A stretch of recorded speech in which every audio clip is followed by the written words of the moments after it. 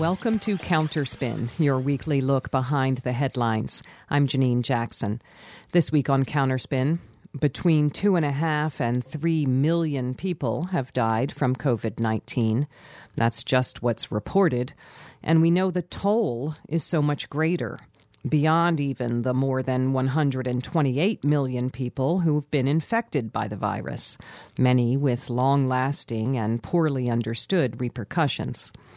That's why a year after the WHO declared coronavirus a pandemic, protests demanding global access to vaccines were held around the world. At this point, media could ask how the global economy can recover if only parts of the globe are vaccinated. But what if they went deeper and wondered, if we don't learn from this pandemic that none of us can be healthy unless all of us are healthy, how many chances will we get? We'll talk about global vaccination and what's in the way of it with Peter May-Barduk, Director of Public Citizens' Global Access to Medicines program. Also on the show, there are more congressional hearings for big tech companies coming up about their role in spreading misinformation about COVID, along with, racism and violent insurrection and stuff. We'll see the congressional debate, assuming there is one, play out in the press. What we won't necessarily see is how big tech companies are furiously working, by which I mean spending, behind the scenes to tilt things in their favor. We'll talk about that part with Jane Chung, big tech accountability advocate at Public Citizen and author of a new report on the subject. That's coming up, but first and briefly, in November 2014, as we awaited the ruling of a St. Louis County grand jury about whether to indict Darren Wilson, the police officer who killed Michael Brown in Ferguson, Counterspin talked with educator and organizer Mariam Kaba, who noted that while indictments matter to many, what protesters and especially prison abolitionists have been trying to say is that the killing of Michael Brown, the killing of George Floyd, and so many others are nightmares in themselves, period. But they are also just a part of a world of violence brought to bear on Black people. From the school-to-prison pipeline, to profiling, to cash bail, to the drug war, none of which will disappear, even if a police officer goes deservedly to jail. Media like trials. They have two sides and a beginning and an end. You can talk about how witnesses look or speak and whether the prosecution or the defense is making its best case. Those are all ways to cover a trial without covering rank injustice, cruelty, murder with impunity. Once it's draped in a legal process, it seems as though it's being handled. What Mobilization for Black Lives and others are trying to say is that when policing itself is rooted in anti-Blackness, social control, and containment, when these murders are not aberrations but just the spear end of a broader social injustice, then this cycle of crime and cover-up and assurance that it's all being taken very seriously is not leading us out. And the implication that the problem will be fixed with the replacement of individuals is not merely inadequate, but a disservice to the grievous loss and harm inflicted by every one of these murders and the system that allows them. When media are ready to engage that, they will find lots of people ready to talk and many more ready to listen. You're listening to Counterspin, brought to you each week by the Media Watch Group FAIR.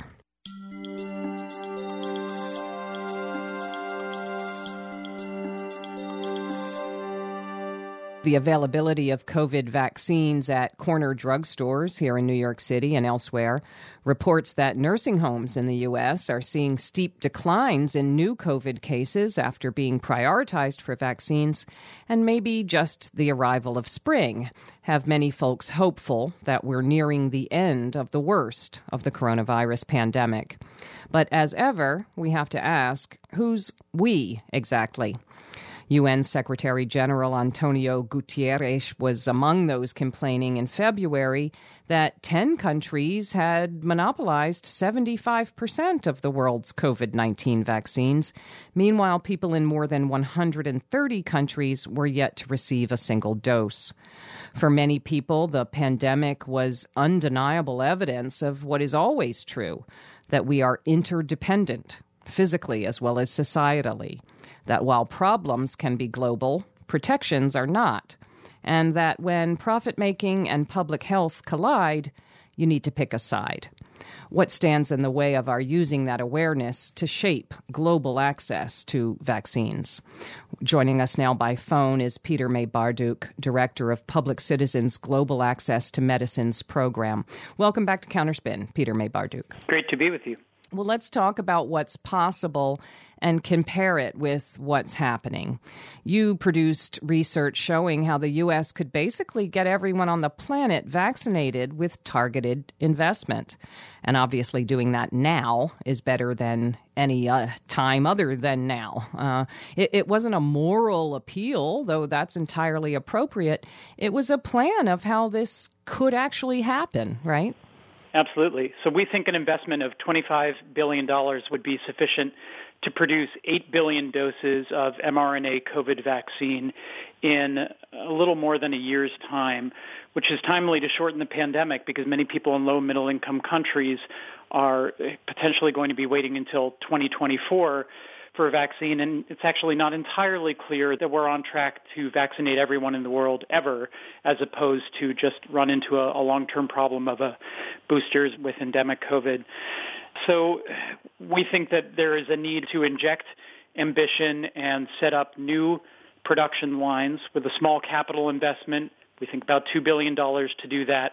And for the Biden administration to call on drug makers and other world leaders and say, we can do this. We can actually produce more than we currently have planned to produce if we share vaccine recipes, if we pool the available facilities, if we put what really is a very modest amount of money in compared to the economic cost of the pandemic.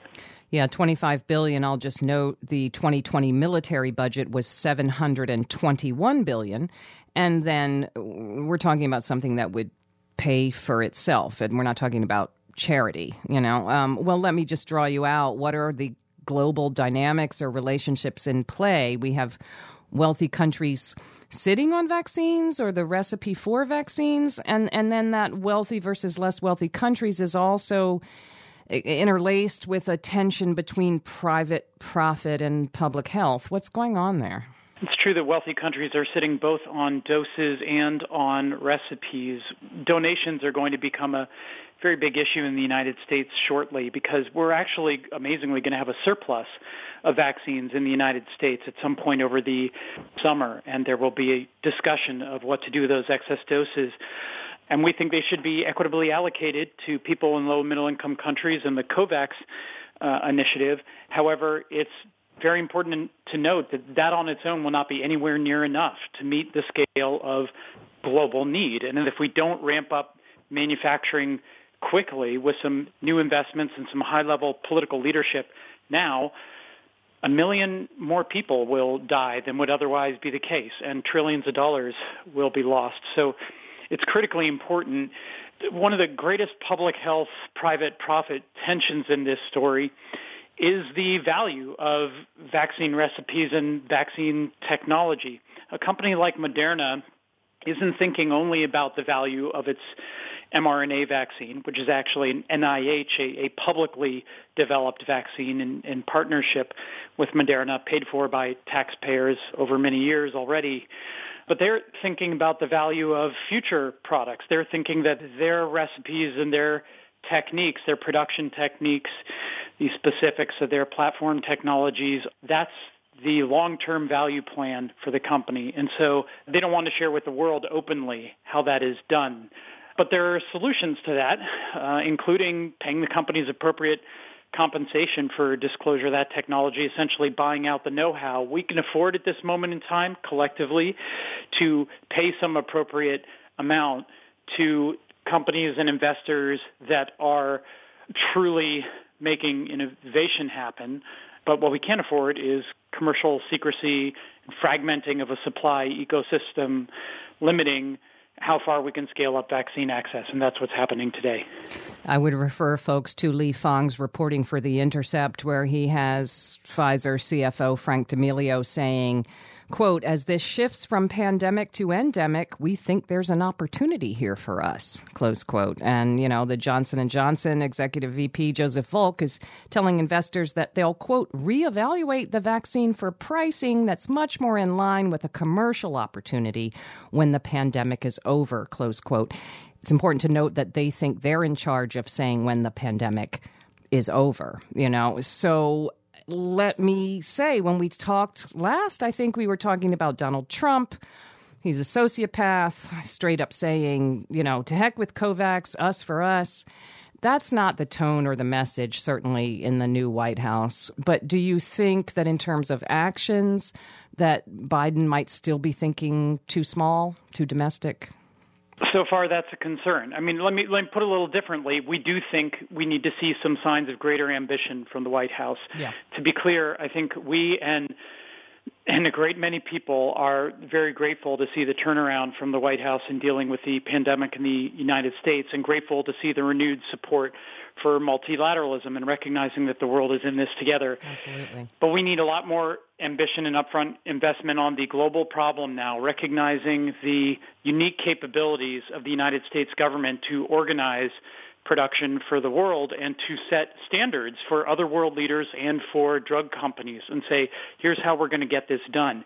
If the U.S. government doesn't step into that role, we're just going to lose a lot of lives needlessly because there isn't another player to fill that void. And right now there's production happening, but we are letting the companies dictate far too much of it, and there isn't a pooling of resources or scale to make up the difference in those billions of doses that are needed to vaccinate everyone.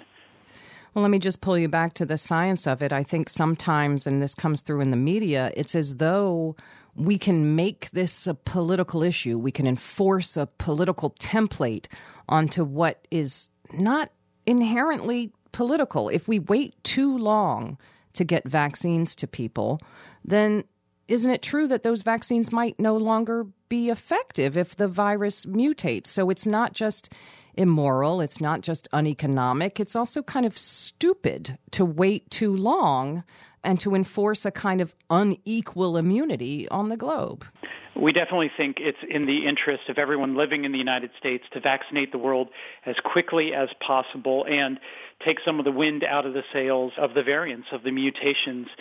If the world is not going to do a good job of getting the pandemic under control, then we'll have a worse problem of a variant spreading. It'll be something that we all have to worry about quite a bit more in the future. Notably, it's also going to be harder to restart the global economy. We've got global supply chains. We're going to have parts of the world shut down, communities devastated for the foreseeable future unless we get it under control. So an investment now in order to protect the future seems quite sound to us. We've been speaking with Peter May-Barduk, director of the Global Access to Medicines program at Public Citizen, online at citizen.org. Peter May-Barduk, thanks once again for joining us this week on Counterspin. So good to be with you.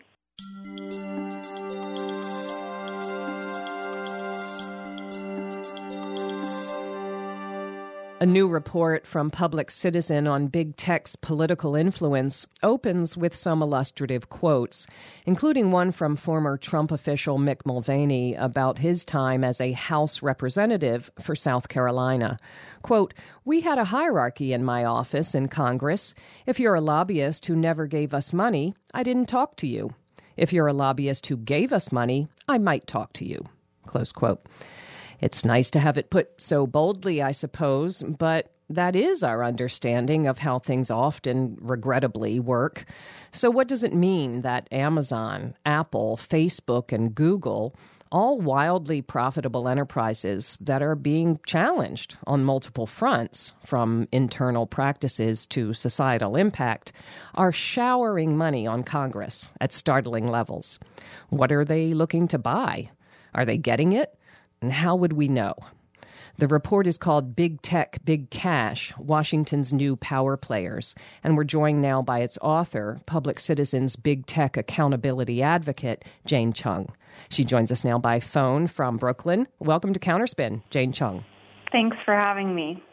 Well, as I say, although it stinks, no one is really shocked to know that money changes hands in D.C., that industry and lawmakers rub shoulders at parties, and then, here's favorable legislation.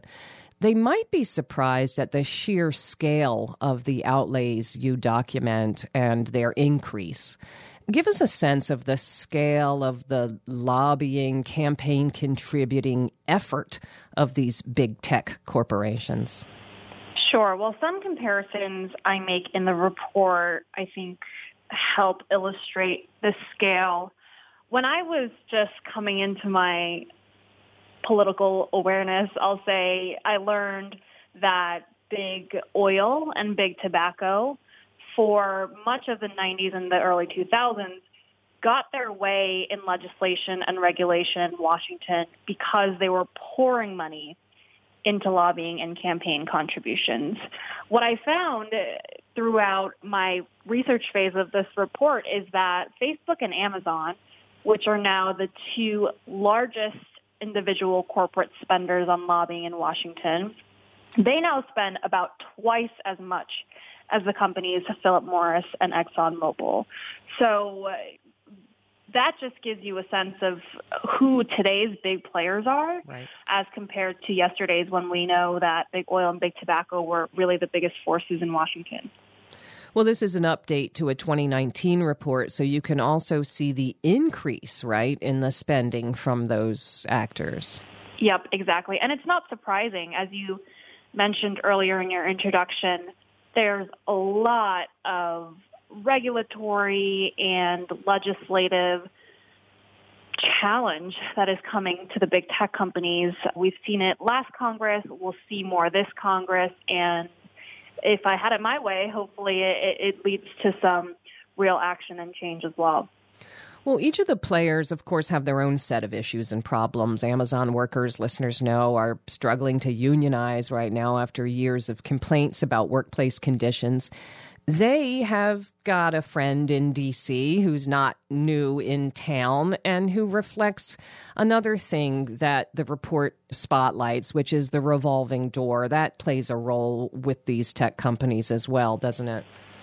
It plays a huge role. And to give you a little bit of a sense of what happens behind closed doors is I call myself an advocate. Really, I'm also a lobbyist, but we like to think of ourselves as lobbyists for the people. Right. And corporations have their own lobbyists. And so much of our job is calling and messaging staff members on the Hill to try and get meetings, to tell them about the issues that are important to us, and to try and move them toward what we think is the best solution.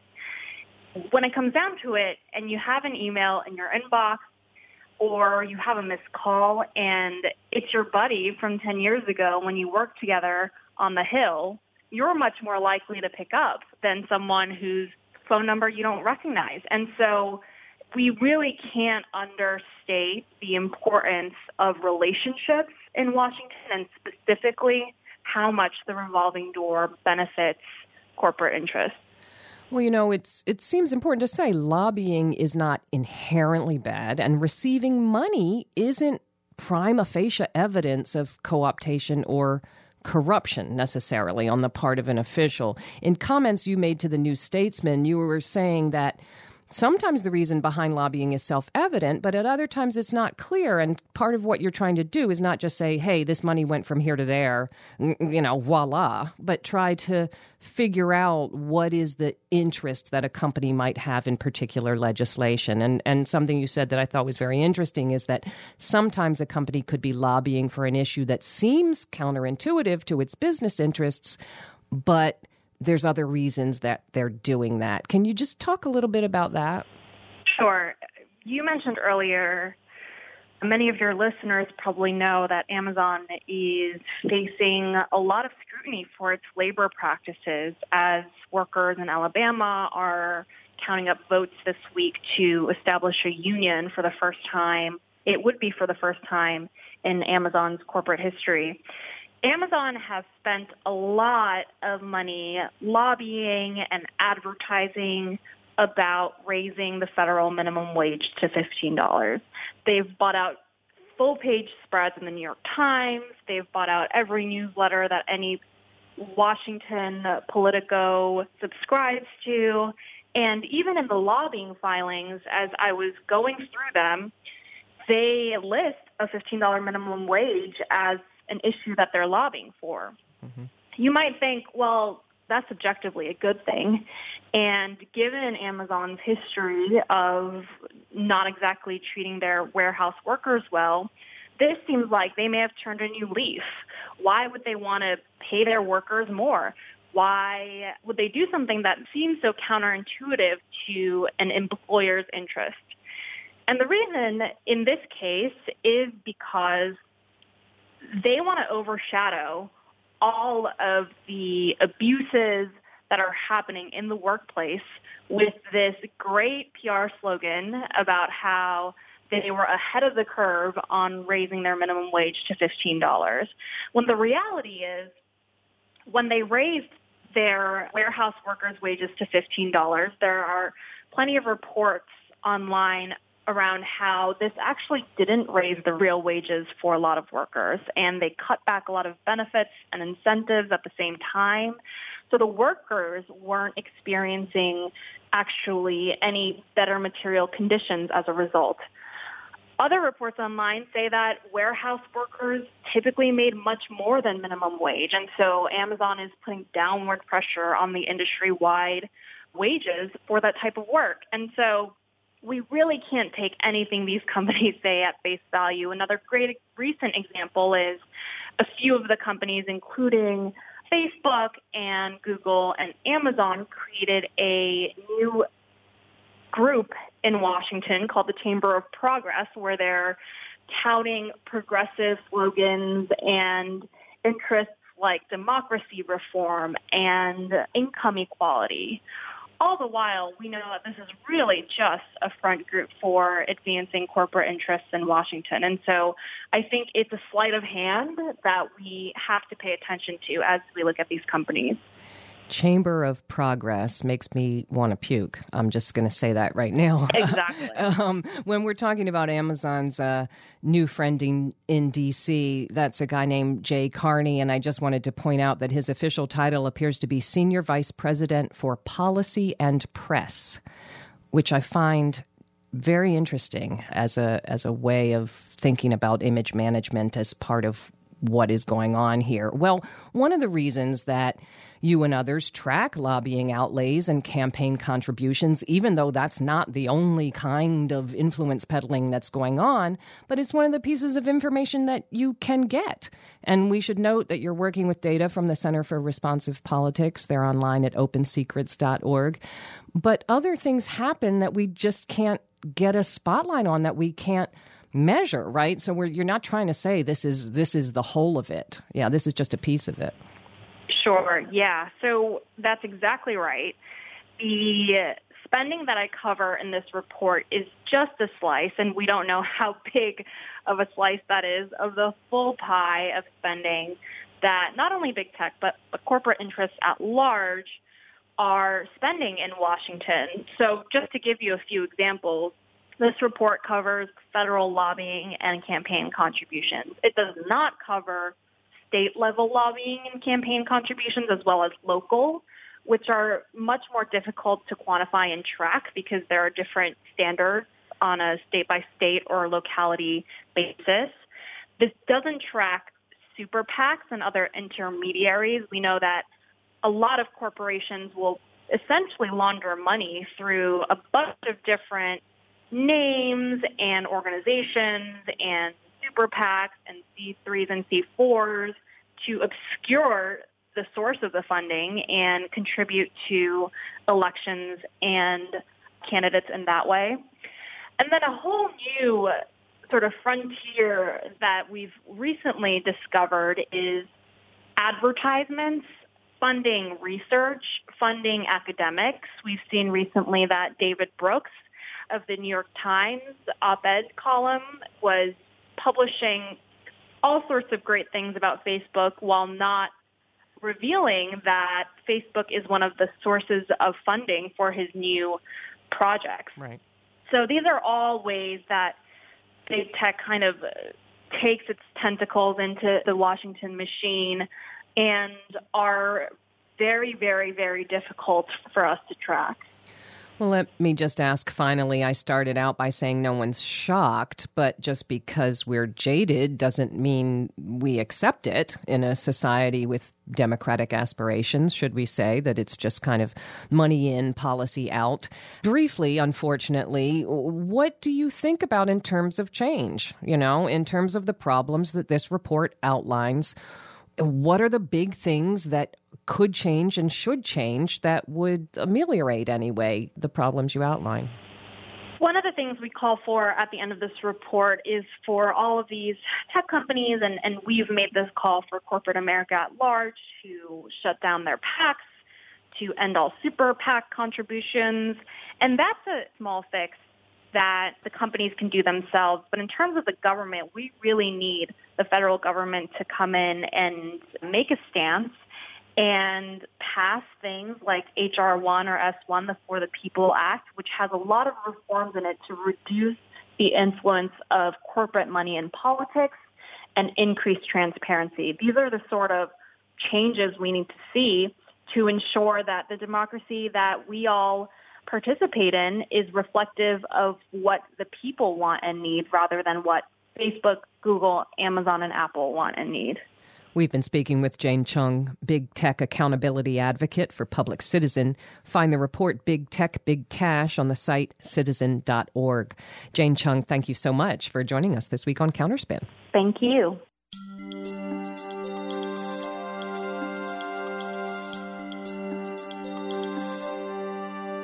And that's it for Counterspin for this week. Counterspin is produced by the Media Watch Group FAIR, based in New York. If you missed part of today's show or you'd like to hear previous shows, you can find them on our website, fair.org.